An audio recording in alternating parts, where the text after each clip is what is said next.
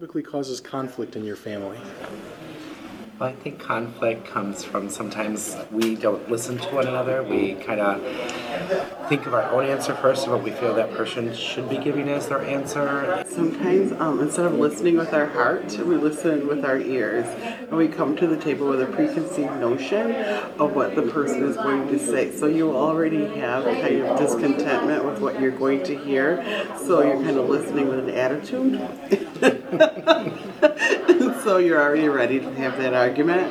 That may not happen if you would just stop and listen to the whole thing. We tend to have opposite styles of conflict resolution. I want to talk about it right away and talk through it until we're done. Whereas I tend to shut down initially when conflict arises. I really want to internalize it first before discussing it. Misunderstanding or miscommunication, or when I go into silent treatment, and that leaves everybody guessing. Miscommunication or not understanding what is meant by silence. When I discipline my son, it's just he and I. I'm a single mom, so it's hard playing both roles. So I would say that would be the most difficult thing for me. If you're a guest with us this morning, just so you know what we're doing, we're in the midst of a series that we're calling Modern Family Reframed, and we're just talking about some of the dynamics that occur within family structures. And I've been married 29 years now, and I have 2 kids, but I can tell you this, I am not an expert on the family by any stretch of the imagination, but I do know 2 things. One, we're all part of families, right? And 2, there are no perfect ones. And if you have a perfect family, would you please leave now? Because we really don't want to talk to you. There are no perfect families because families are made up of imperfect people. And so in the context of relationship, there's always some level of conflict now and then. And so this morning we want to talk a little bit about conflict and how we deal with it. And I've invited some friends to come and help us with that. They're part of our Parkview family, Amy and Trevor Simpson. Trevor is a counselor, Amy is an editor and author of a recently published book.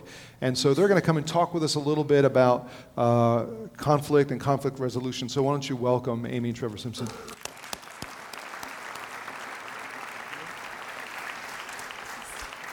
Well, they asked us back for the second service and didn't have to go to Plan B, so that's a good sign. Thank you.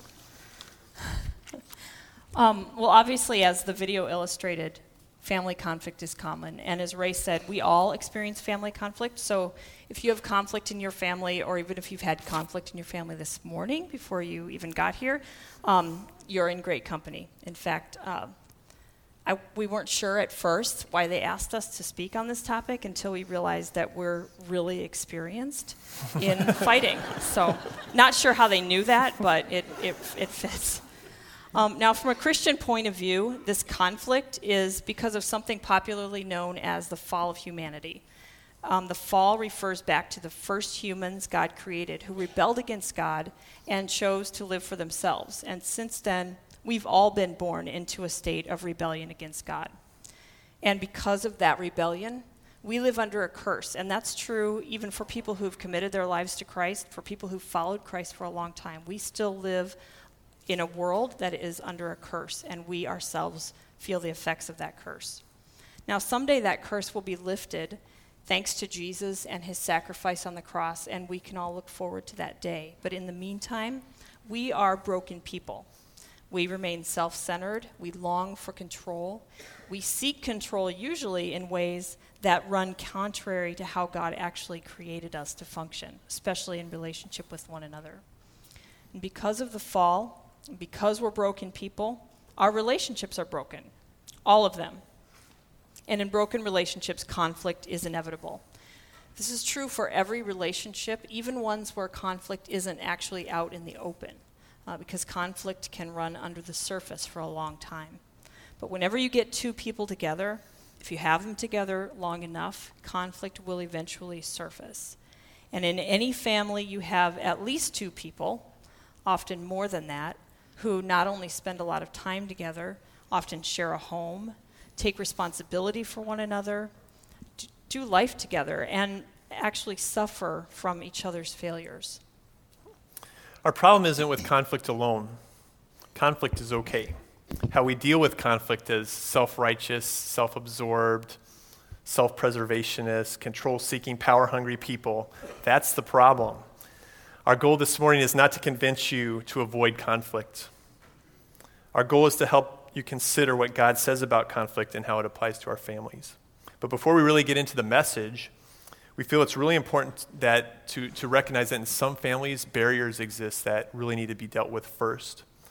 If there's addictions in your family that are active, if there's abuse in your home, if there's violence of any kind or perhaps an untreated mental illness, problems like these make families feel unsafe and tremendously unhealthy. So we ask to consider reaching out for help to get those problems addressed. Parkview has tons of really good resources for you. We have a prayer ministry right here after the service. There's information available in your handouts as well as online and in the back information counter. Please reach out and use the support that is the body of Christ that you can find here at Parkview. Now this morning we're going to be talking about God's calling for families. And as we do, we'll be using some illustrations based on a family we all recognize. Now this is a very dysfunctional family that's really familiar. Wait. Oh, that's the wrong Simpsons. Sorry. There we go. That's much better. All right. Now, if you're familiar with this iconic television show, you know that the Simpsons are definitely no strangers to family conflict. So we're going to use them to say a few things about how God wants us to handle family conflict in light of our calling. When we talk about God's calling for families, we're really talking about the same calling that God has for all individuals who follow Christ, and that is we are supposed to represent Him in our life here on earth. This is really actually the point of our lives. Because Jesus has bought our lives with His own, our lives don't belong to us. We have someone actually far greater to live for. Listen to what the Apostle Paul tells Christians about our calling in the book of Ephesians, chapter 4. As a prisoner for the Lord, then, I urge you to live a life worthy of the calling you have received. Be completely humble and gentle. Be patient, bearing with one another in love.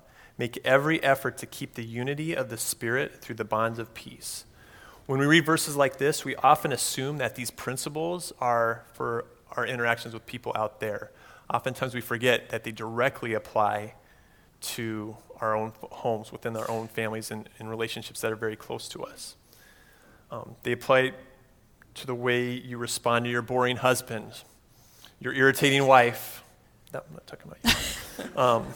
Irresponsible kids, your invasive father-in-law, your selfish siblings. They apply to everybody. They probably even apply to our dog. These verses present a picture of the way a family should function. When Paul wrote, "Live a life worthy of your calling," he was telling Christians to live up to the privilege we have to represent Christ here on earth. Each of us is called to do that, and our families are too. Let's talk about 4 different ways our family conflicts help us fulfill this calling. One of the things that we are called to is to become more like Jesus. God loves us the way we are, and one of the ways He shows His love for us is by not leaving us the way we are. A lot of people think Christianity is about following rules, being good, and trying to make God happy with us, but that's actually not the way it works. Instead, God takes us the way we are, and He begins to transform us, making us more like the people He actually wants us to be. When people commit their lives to Jesus and follow Him, He gives us a tremendous gift, an unbelievable gift. The Holy Spirit of God actually dwells in us and begins doing this work of transformation. In his letter to Christians at Galatia, the Apostle Paul talked about some of the things that the Holy Spirit produces in our lives when He does this work of transformation. In Galatians 5, verses 22 and 23, the fruit of the Spirit is love, joy, peace, forbearance, kindness, goodness, faithfulness, gentleness, and self-control. Against such things there is no law. Now, when Paul talks about this fruit, he does so in direct contrast to another kind of fruit that actually comes naturally for us when we're living without the Holy Spirit, and that fruit is not beautiful, it's not good. But these good qualities, these fruits of the Holy Spirit, they're not described as things we should just try to do more often. These are actually things that begin to come more easily and become more natural for us as God's Holy Spirit fills us and changes us to make us people that we couldn't be on our own. Christianity is not about being good. It's about recognizing that we aren't good enough, and we can't be good enough without Jesus. And once we do that, God will begin to change us. That process is called sanctification.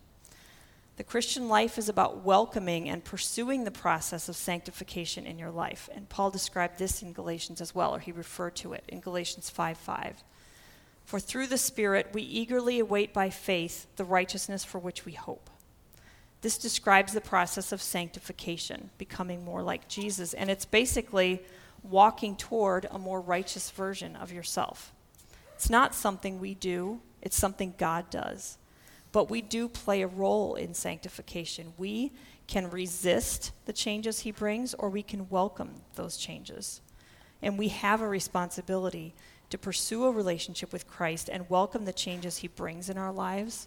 Listen to the voice of the Holy Spirit, guiding us to be better people within our families. And that's true even in family conflict, and maybe especially in family conflict. Being more like Jesus isn't just something that we can do. Yeah, we can be nicer. We can bless others through kind words, through service. We can try to love unconditionally. We can extend grace and forgiveness, each of which are Christ-like responses, and that really do truly bless others. When we're talking about the process of sanctification, as it's described in Galatians, we're talking about a permanent maturity that becomes a part of our fabric, an eternal imprinting that literally makes us more like Jesus. Let me give you a little story about a guy named Homer. Okay. Homer has issues, lots of them. He's irresponsible. He's short-tempered. He's selfish. He's gluttonous. He's violent. A whole host of other derogatory adjectives. In short, Homer is a fool. And because he's a cartoon, that makes him a lovable fool, at least as an iconic figure in America. But a fool nonetheless. I mean, how many of you wouldn't want to be in your kitchen right now in your underwear looking at a donut? I mean, I know I would. Sometimes when I'm nervous, like right now, I like to imagine the audience in their underwear eating donuts. Yeah. Helps me calm down. Where am I?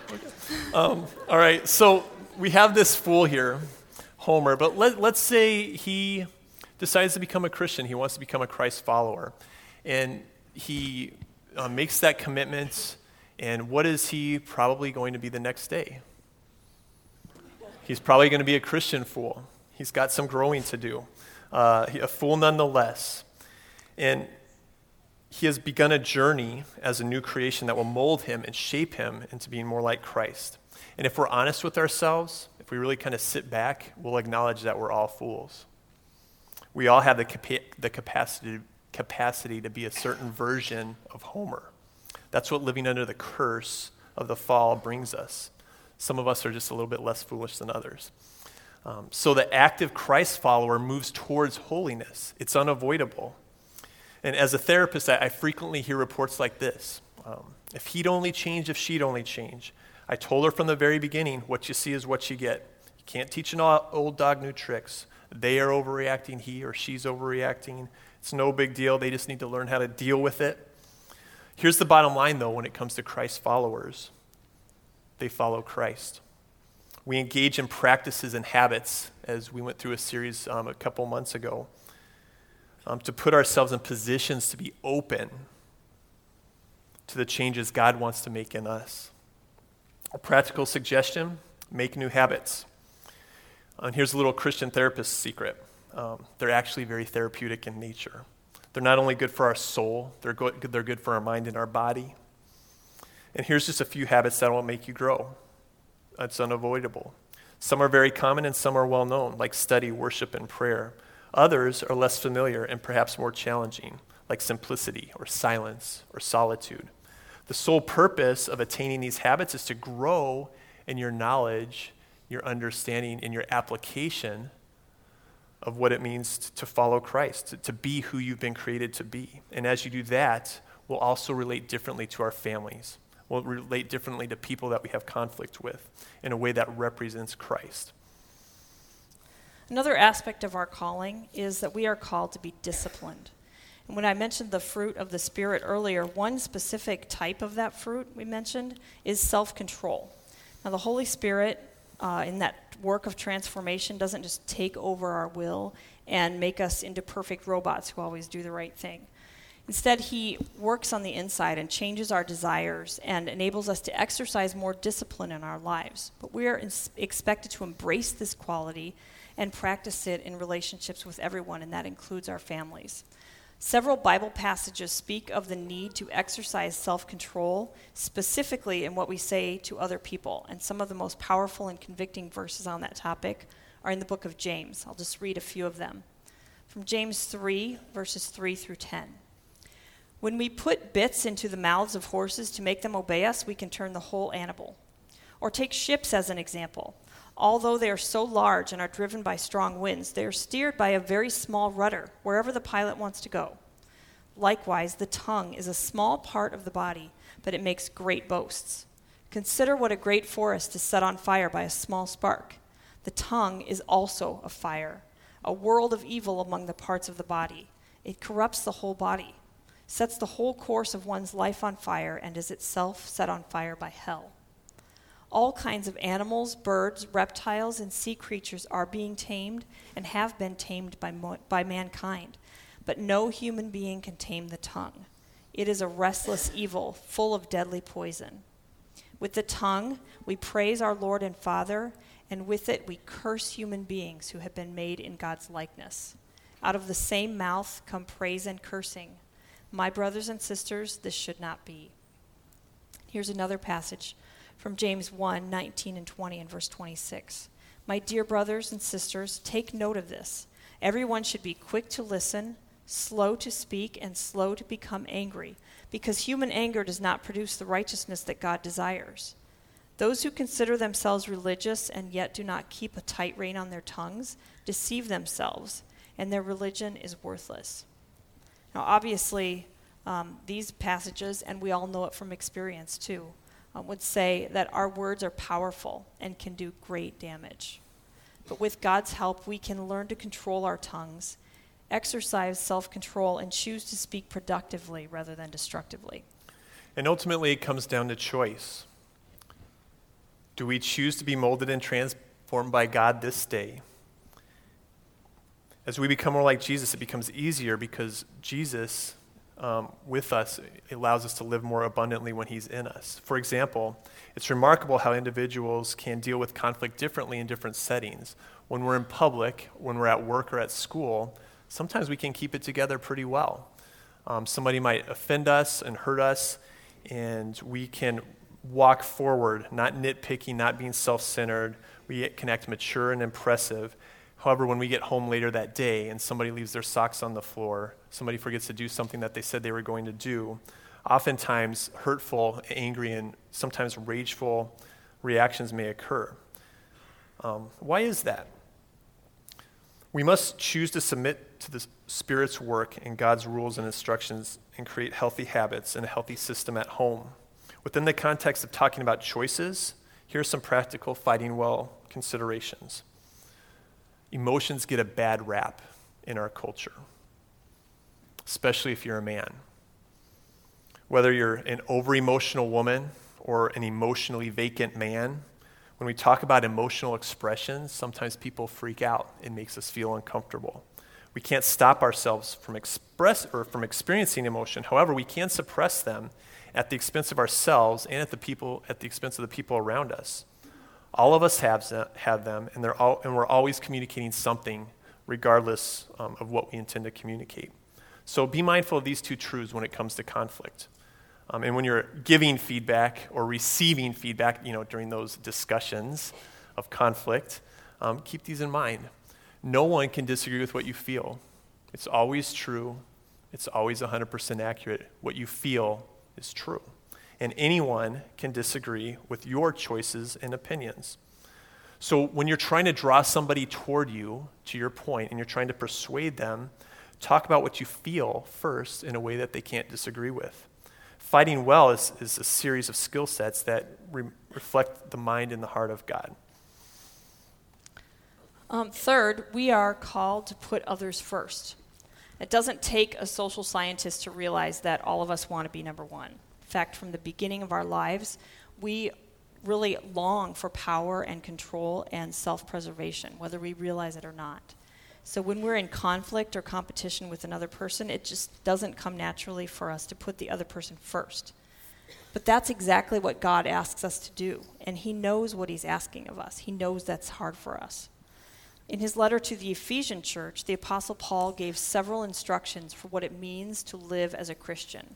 And one of those instructions was the instruction to submit to one another. Ephesians 5:21 says, "Submit to one another out of reverence for Christ." This is a simple verse, but a difficult thing to do.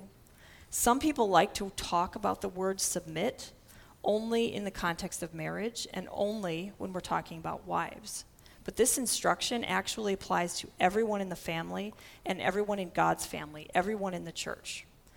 Now, to be clear, submission does not mean allowing someone else to abuse you. It doesn't mean allowing another person to be the Lord of your life. That role is reserved for Christ alone. In Christian relationships, people submit to one another. They both put each other first. One does not exercise dominance over the other. In his letter to the Philippian church, Paul instructed people to follow the example of Jesus, who put the whole world before himself. Philippians 2:5-8 says, "In your relationships with one another, have the same mindset as Christ Jesus, who being in very nature God, did not consider equality with God something to be used as his own advantage. Rather, he made himself nothing by taking the very nature of a servant, being made in human likeness. And being found in appearance as a man, he humbled himself by becoming obedient to death, even death on a cross."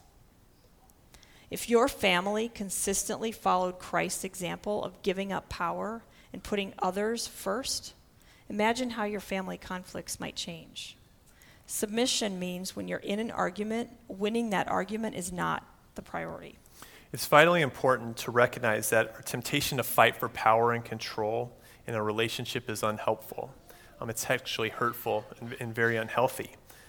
Look at the other person as a teammate and not the enemy. That saying has some credence. As we put others first and try to honor and respect what they may be feeling and experiencing, we are way more likely to find resolution. Giving up the goal of winning and instead being fully and wholeheartedly invested in resolution.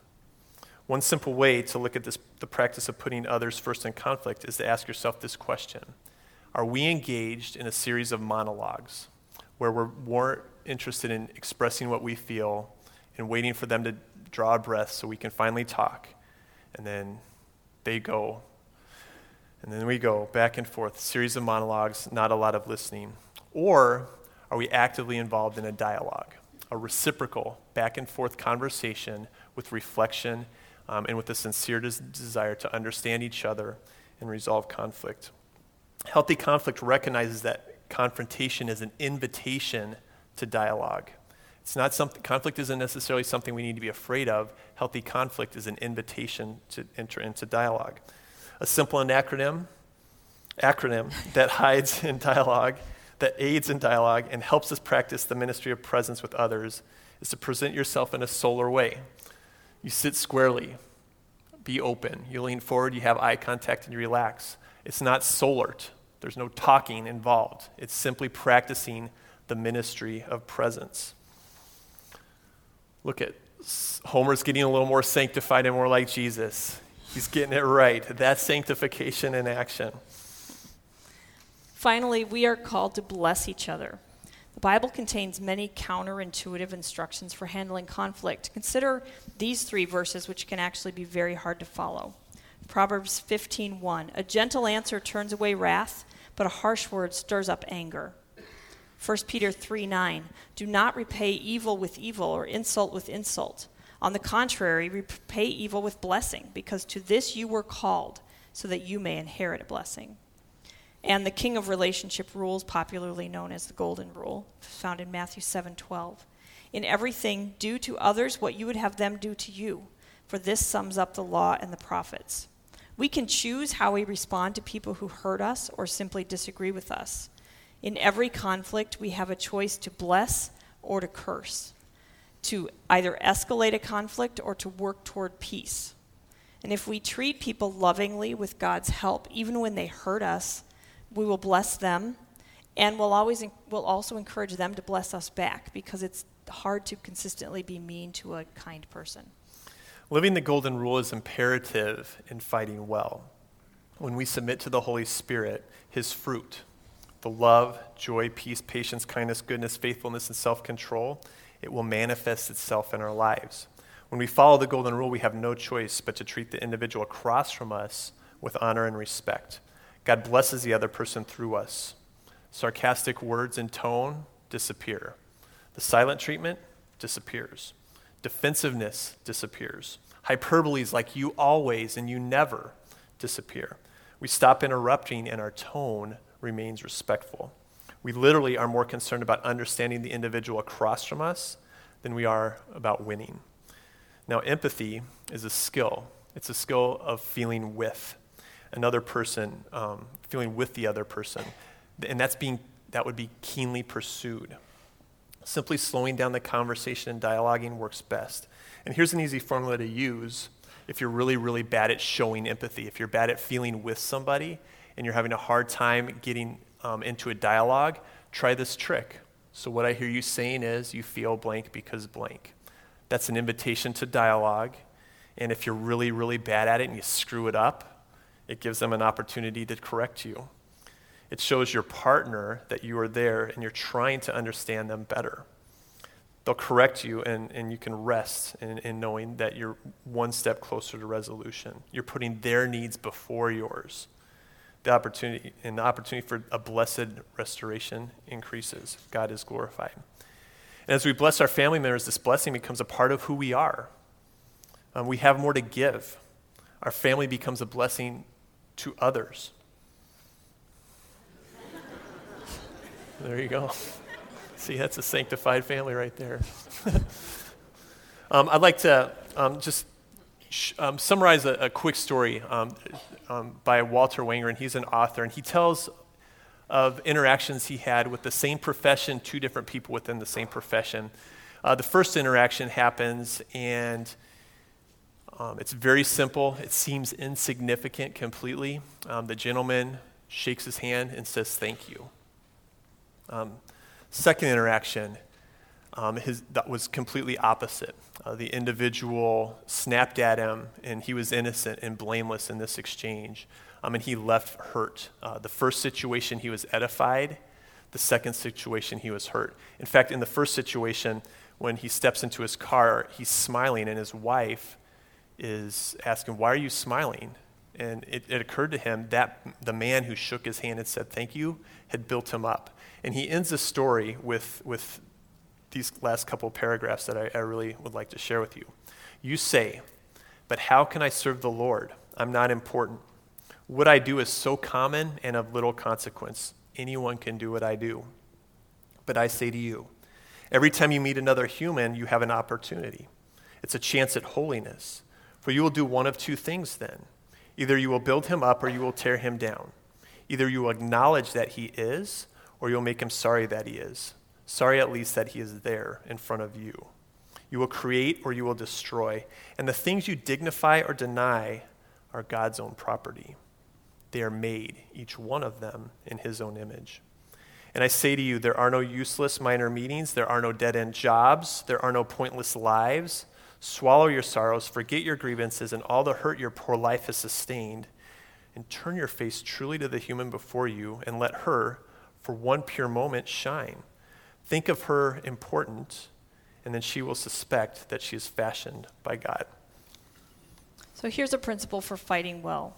Just because you didn't start the fight doesn't mean you don't have a responsibility to end it well.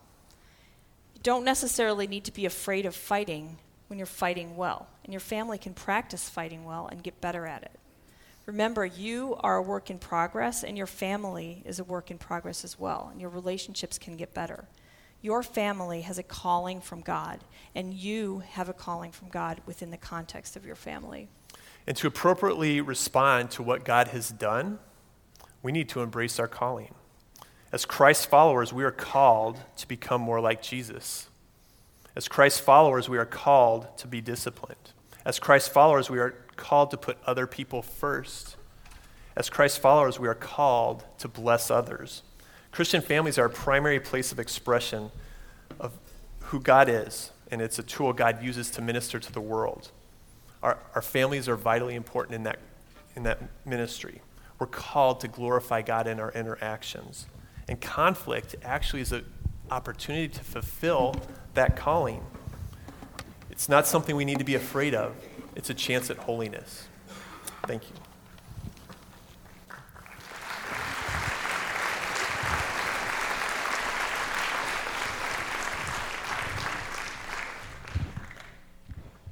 Hey, thank you for being with us this morning. I want to thank Trevor and Amy for helping us with that topic. So thanks, guys. Appreciate it.